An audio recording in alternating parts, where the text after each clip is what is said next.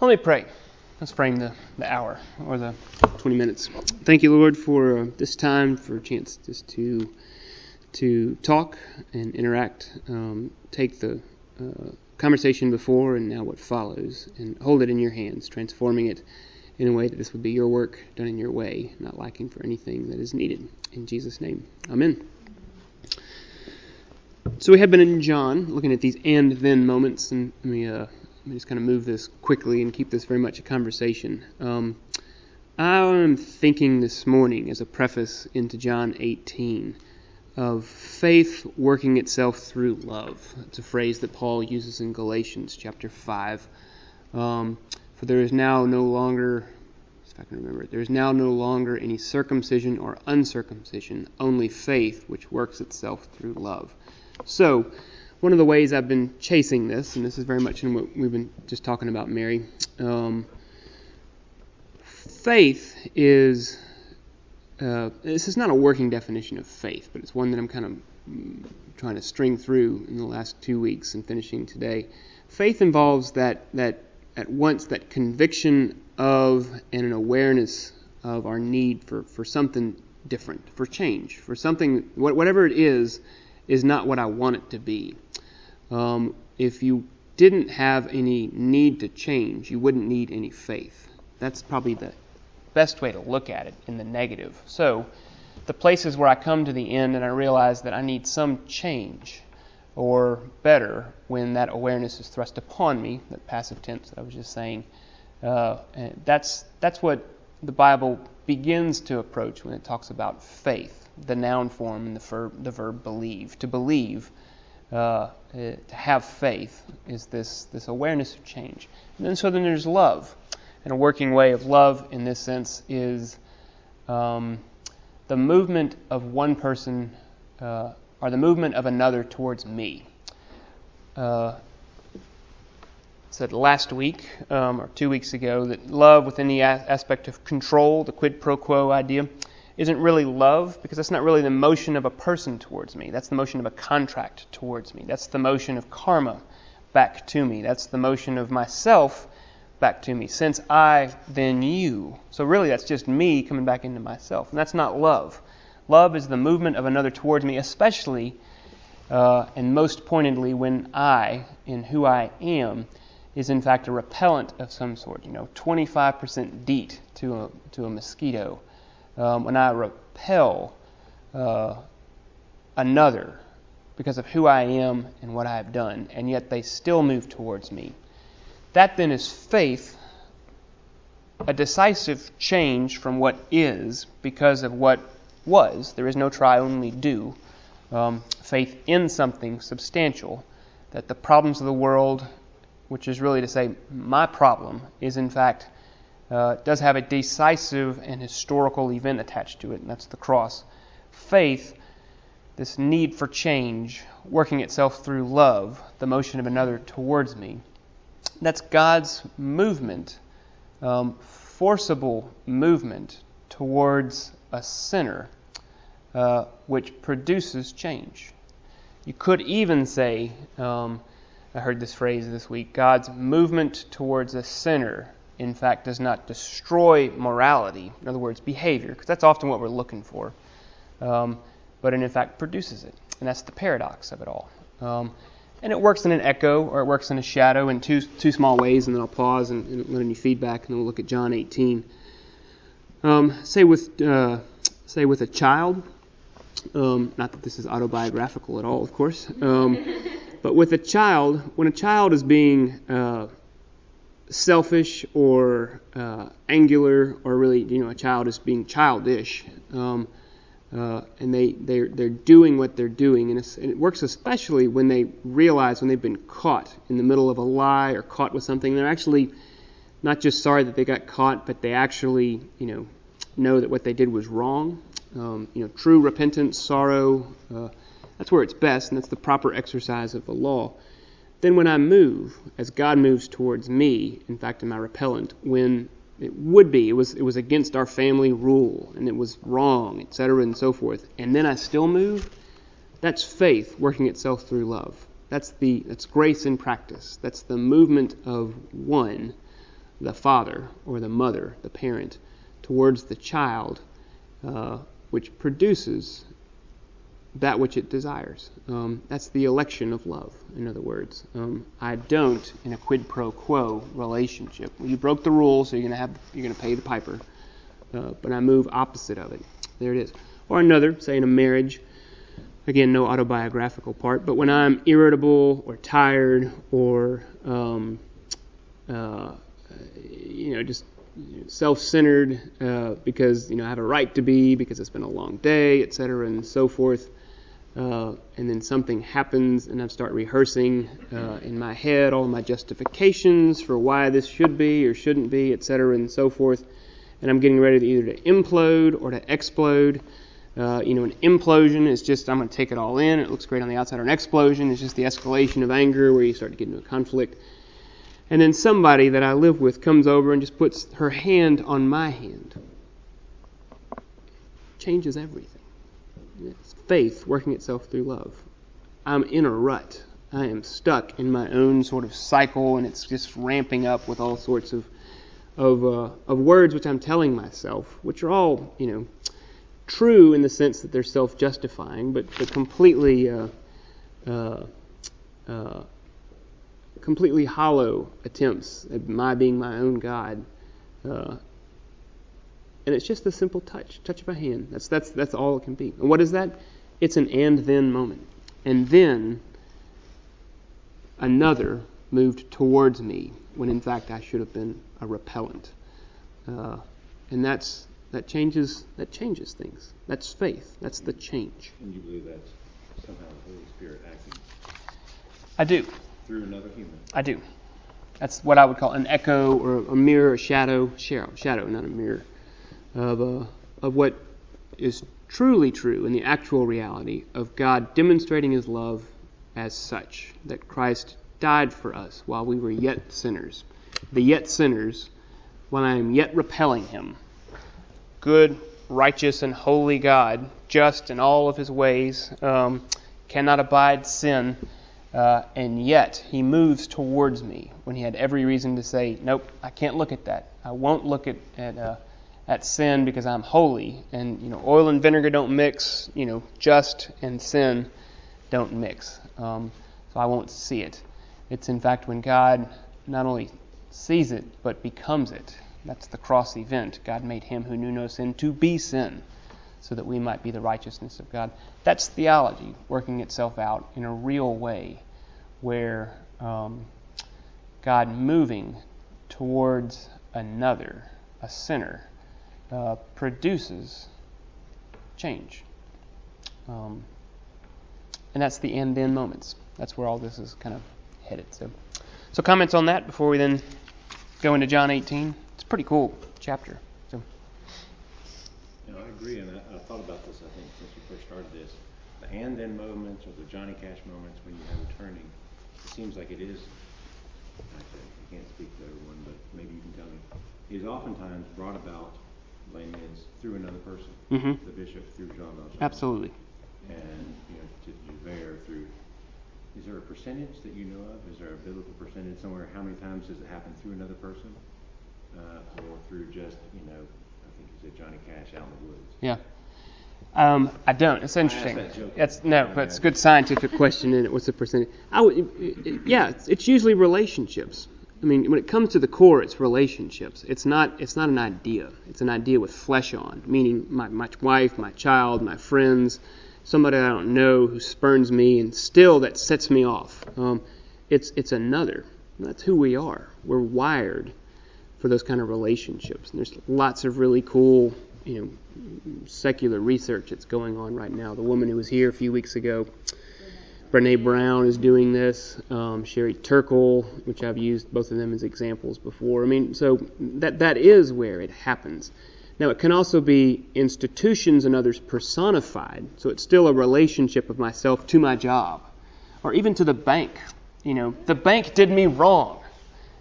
As if that the bank. Bank doesn't have any feelings, but we put that in there, and so it's definitely relationships the way we are. Because God is a person. The passibility of God is an important part here, where God comes to me as a person, and I move into him as a person.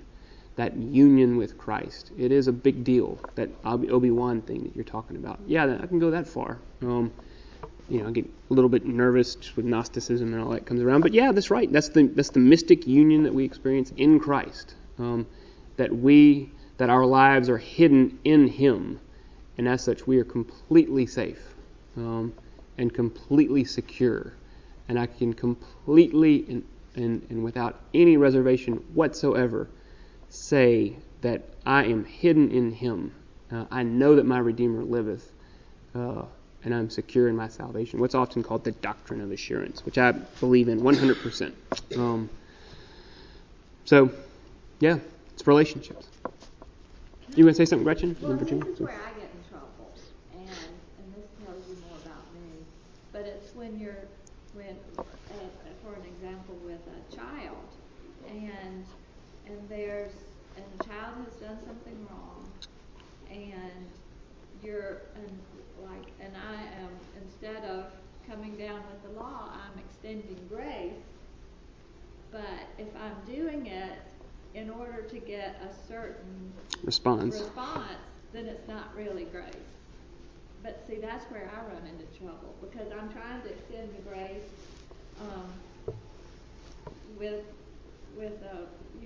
with a preconceived notion of what I want their response to be. Yeah. So when their response isn't what I want it to be, then I'm angry at grace for not working. Then it's double down. So it gets hard. It gets hard. Yeah.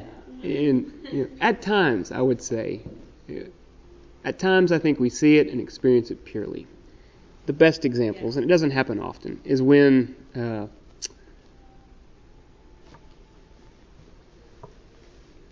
don't want to betray any confidence in my own children. But when they really do know they've been wrong, that's the law. The law is good, right, and holy. It does something. It's not sort of the ethical code.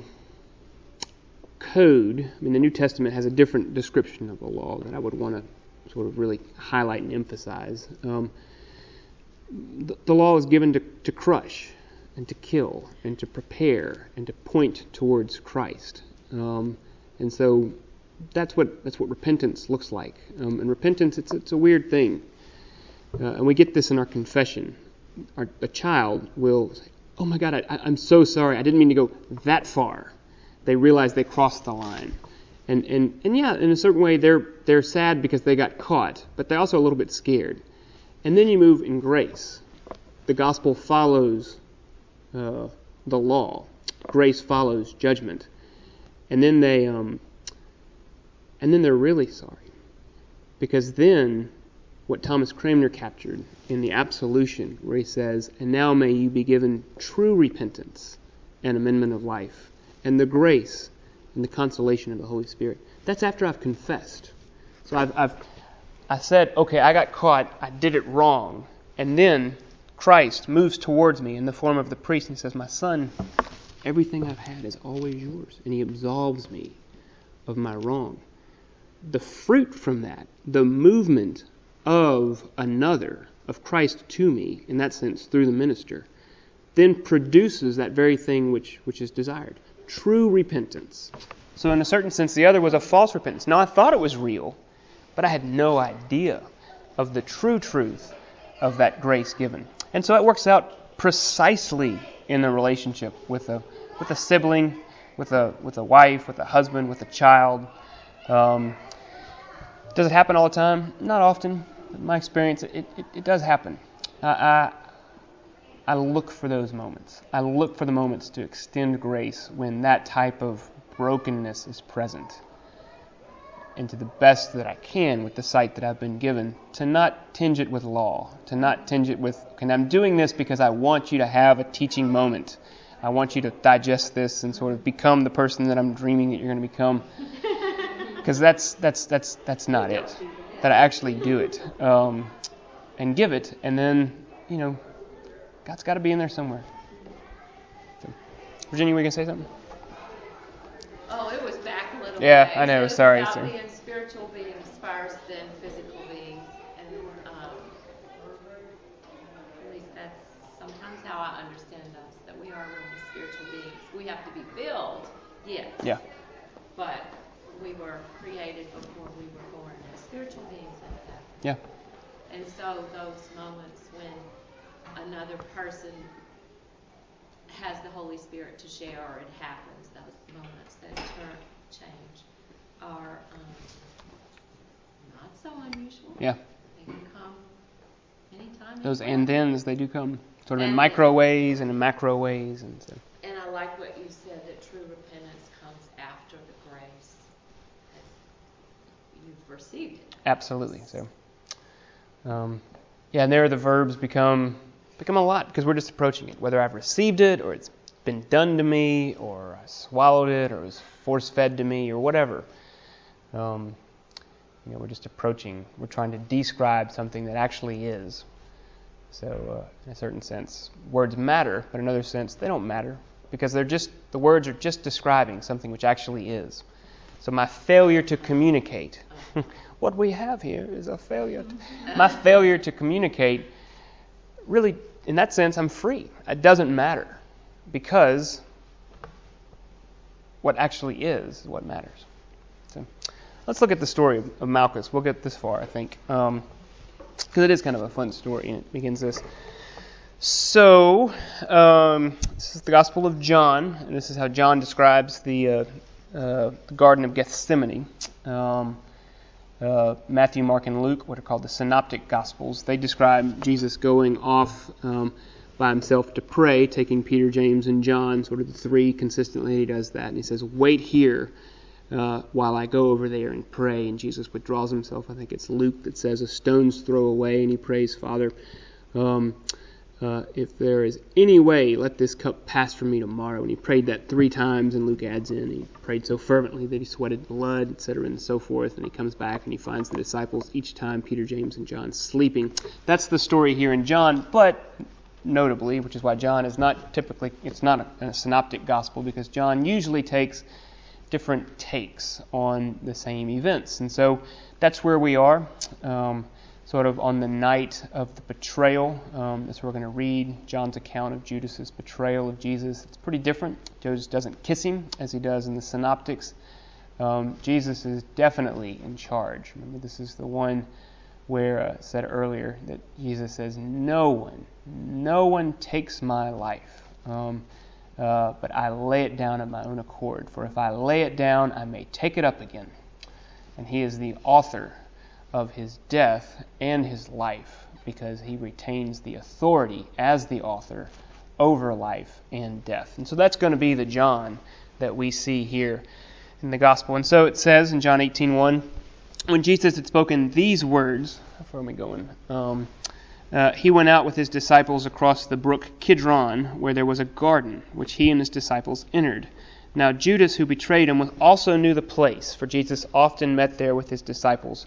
So Judas, having procured a band of soldiers and some officers from the chief priests and the Pharisees, went there with lanterns and torches and weapons. And so just to talk about this for a few minutes.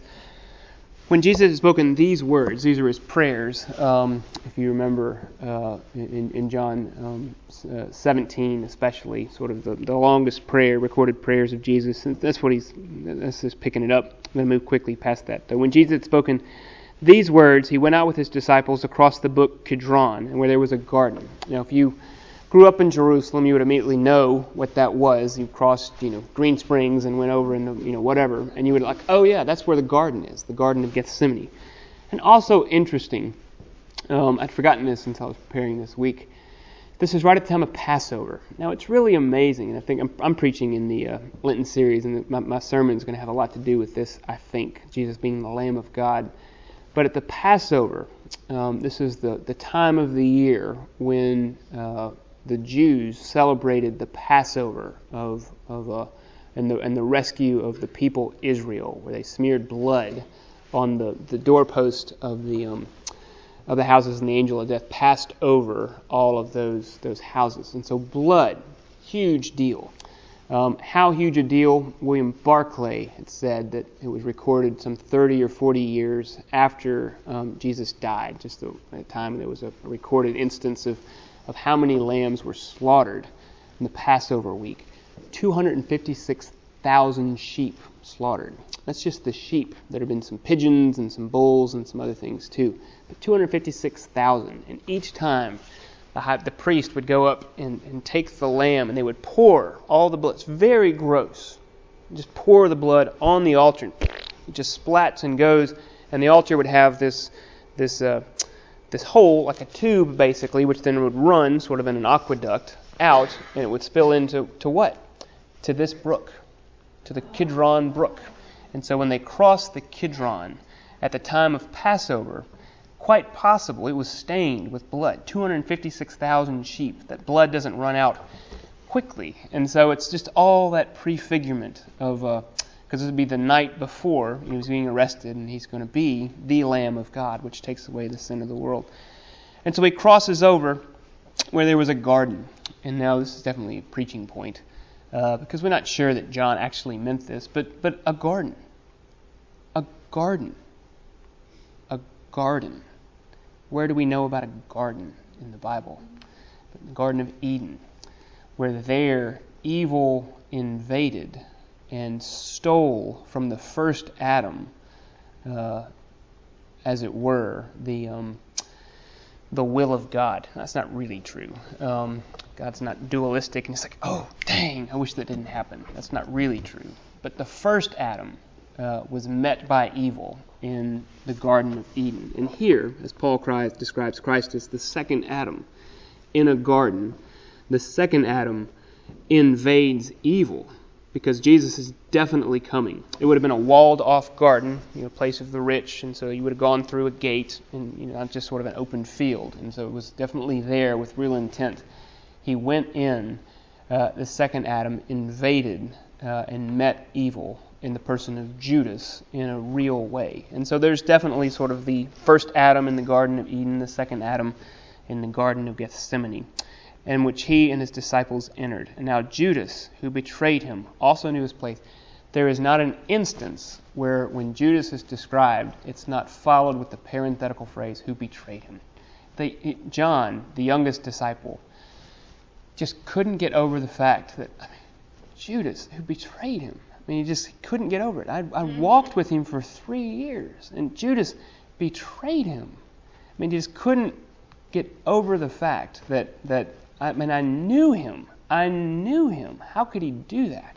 And so every single time, it's just a real sort of personal confession. Judas, who betrayed him, also knew the place, for Jesus often met there with his disciples. John will say, with us. We met there all the time. So Judas, having procured a band of soldiers and some officers from the chief priests and the Pharisees. And this is a weird group. Some soldiers, those would have been Roman, and then some officers from the chief priests and the Pharisees. They'd have been Jewish. And so you have this mix, and there's a word, I don't remember what it is, that says whatever a band of soldiers that had it would be like a garrison. And a garrison, if you're in the military, means, y'all know, 200 platoons or something like that. And you would know the number. It would mean about 600 men. Now it's doubtful that they went and did that, but it was a big number. And so here it's setting up this dramatic scene for a disproportionate number of people, Romans and Jews alike, coming to get an unarmed man. And so that's the image that is very much trying to be sort of drawn out here. There's some tension that's really being drawn.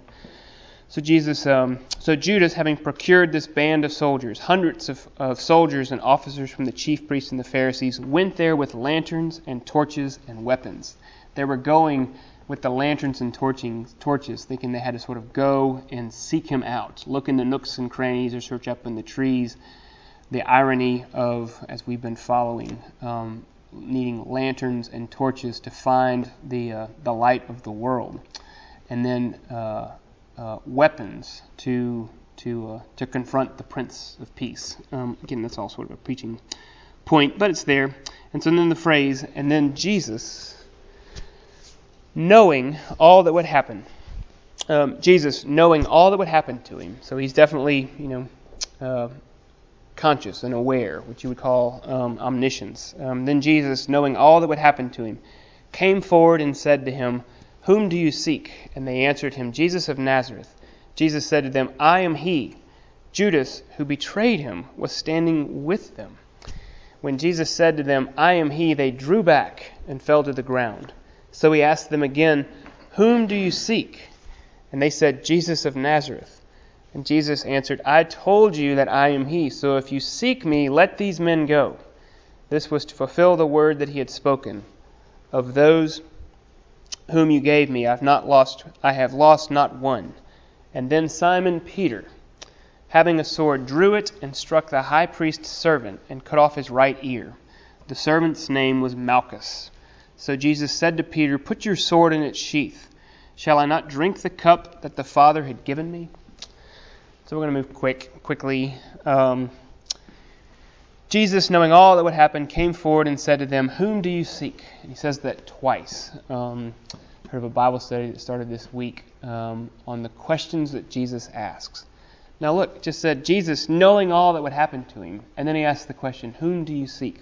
So obviously he's not asking the question as a reporter, trying to find that information. He knows the answer. So it's just that question that Jesus asked. And it can go forth here. The question to each one of us, Whom do you seek? Christ is asking that. Whom do you seek? And they answered him, Jesus of Nazareth. And Jesus said to him, I am he. Ego eimi. Where do we hear that? Back in Exodus, the confession of deity, from which we get the word Yahweh, where Jesus, where God reveals himself to Moses as I am. And Yahweh, what we call, with the Old Testament, in our Bibles where it says Lord God and sort of all small caps, you ever notice when it does that? That's where it says, that's Yahweh, that's where it would be. And it means where God spoke of himself in sort of the three tenses of I am continuing, and I always will be. It's kind of all contained in there. We then refer to him in the third person. He is, he always is, and he always will be.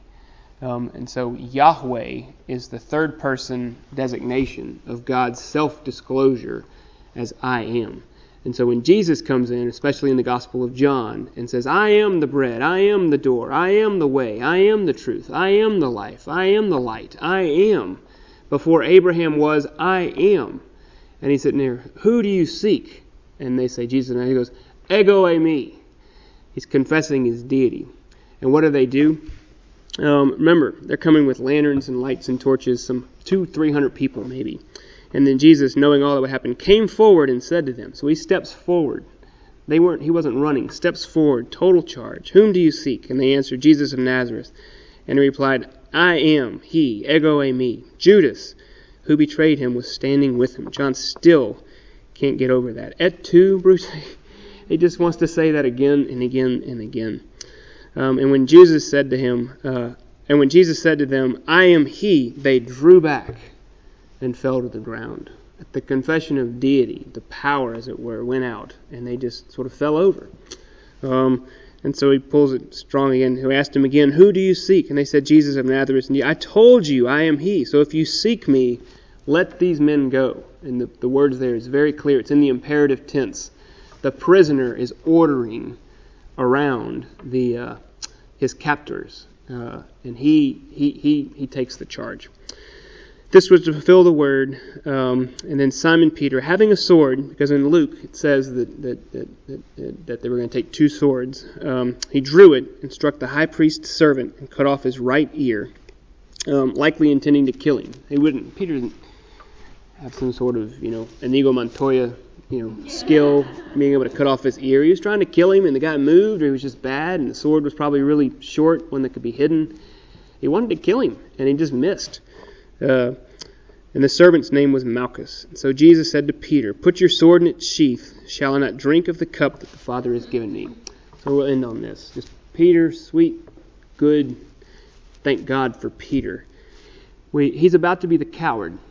The passage after this is Peter's denying of him 3 times, where in fact he's sort of known, it seems, this isn't quite clear, but it's strongly insinuated, which would make very dramatic, that the servant whose ear he cut off, Malchus, sort of his family, because it's like the Malchuses' cousin or niece then finds Peter in the courtyard and says, "No, I saw you. You're the one who cut off my family man's ear." And so they were sort of aware of each other, which is really interesting if they sort of family feud or family friends or whatever else. But anyway, say what you want about his cowardice, and it was cowardly. But I'm right with him, denying him 3 times. Here, in the face of all of these soldiers, he steps forward with one sword as a fisherman, not a soldier, and says, "I'll do it. Let's go with him to die." And he takes the sword and he cuts off the guy's ear. Now, again, Peter doesn't get it. And Jesus immediately rebukes him. But it was a statement of great courage. Peter stepped forward and says, "I'll do it. I'll fight." But Jesus says to Peter, "Put your sword in its sheath. Shall I not drink the cup that the Father has given me?" And that's a very strong Old Testament image, the cup of wrath. Mine eyes have seen the glory of the coming of the Lord. The cup of wrath, which is coming, fate, as it were, my tomorrow. Shall I not drink of this? Shall I not drink the cup? The echo of the synoptics. If there's any way possible, let this cup, this tomorrow, pass from me. There was no permission as such granted. And Jesus took it from there, totally claiming Peter up, almost to the point where what else could he do except deny him 3 times? He didn't know. So I'll stop. That's the story of Malchus and some of the and then moments of God moving towards and producing fruit. Thoughts? Well, what about in 6 where it says they threw back and fell to the ground? Ego eimi, in the presence of deity. Moses, take off your shoes, for where you are standing is holy ground. When, what's his name? The servant who was carrying the Ark of the Covenant, it's like or something like that. Something, I can't remember what it is. Not it's a place. Uzzah? Maybe. Anyway, he touches the Ark and he dies. Spirit of self-effort. Just Holy boom. Spirit. Just the holiness, yeah. In the presence of God revealed. Boom. When God hides Moses just after the declaration of "I am," and he hides Moses in the cleft of the rock and only lets him see his backside, which nobody had ever done before. For if you see the face of God, you die.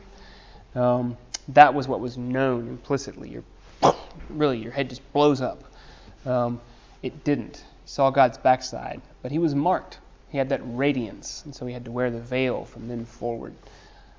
Just the idea of being prostrate, just absolutely going down, prostrate, falling in front of the revealed God. So is it just the disciples, or was it the No, entourage? that's the entourage, The the soldiers and all that. So yeah. What about of those whom you gave me, I have lost not one, fulfilling the word. Yeah, you lost Judas. Yeah, what does that mean? Part of the idea, he says that this one will betray me at the Last Supper. It fulfills an Old Testament prophecy. I can't remember where that is, and he refers back to it. He also says that elsewhere in the Gospel, that in the prayers, in fact, right before this, in the prayers for the church, us, that I have kept every one that you have given me to keep. But not Judas. I have kept every one that you have given me to keep. That almost be kind of like those that are actually convinced stay with him. And it could be that Judas was never actually convinced that Jesus was Christ. Right. So we're knocking on the door of, how is one convinced? We're knocking on the door of election through the doctrine of grace, which we've talked about, which I'm happy to talk about. Not in the next 10 seconds, but that's right there. I have not lost one of your sheep, the great shepherd says. Let me pray. Lord, for this word, your word in John, give you thanks.